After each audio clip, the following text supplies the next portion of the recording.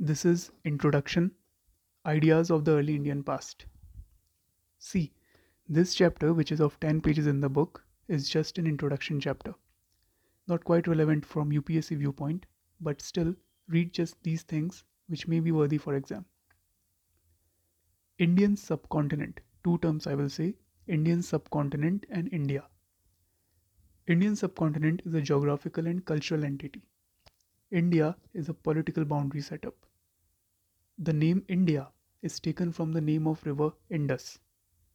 River Indus gave many new names like India, Hindu, Hindustan. The word India is mentioned in Greek texts. Chinese texts mention Shintu. Persian texts mention Hidu. Now, you must understand in simple terms about two classification of history. One is prehistory, another is protohistory.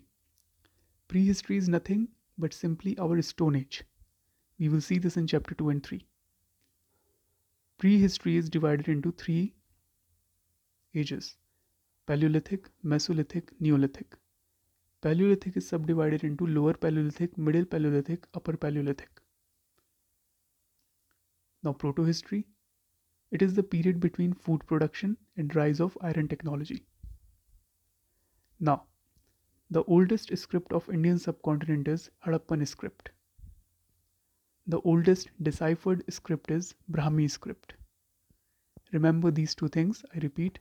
The oldest script of Indian subcontinent is Harappan script. The oldest deciphered script is Brahmi script.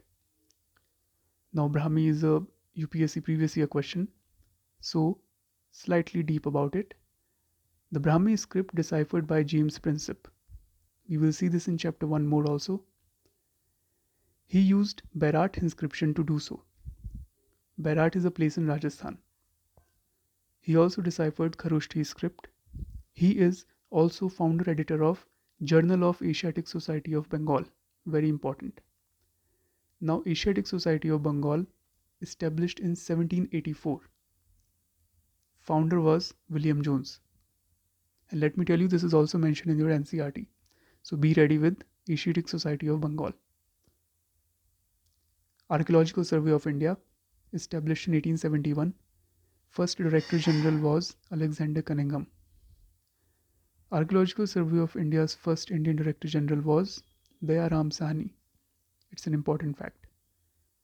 So that's it for this chapter. James Princip related facts may be asked, so do it. See you in the next episode.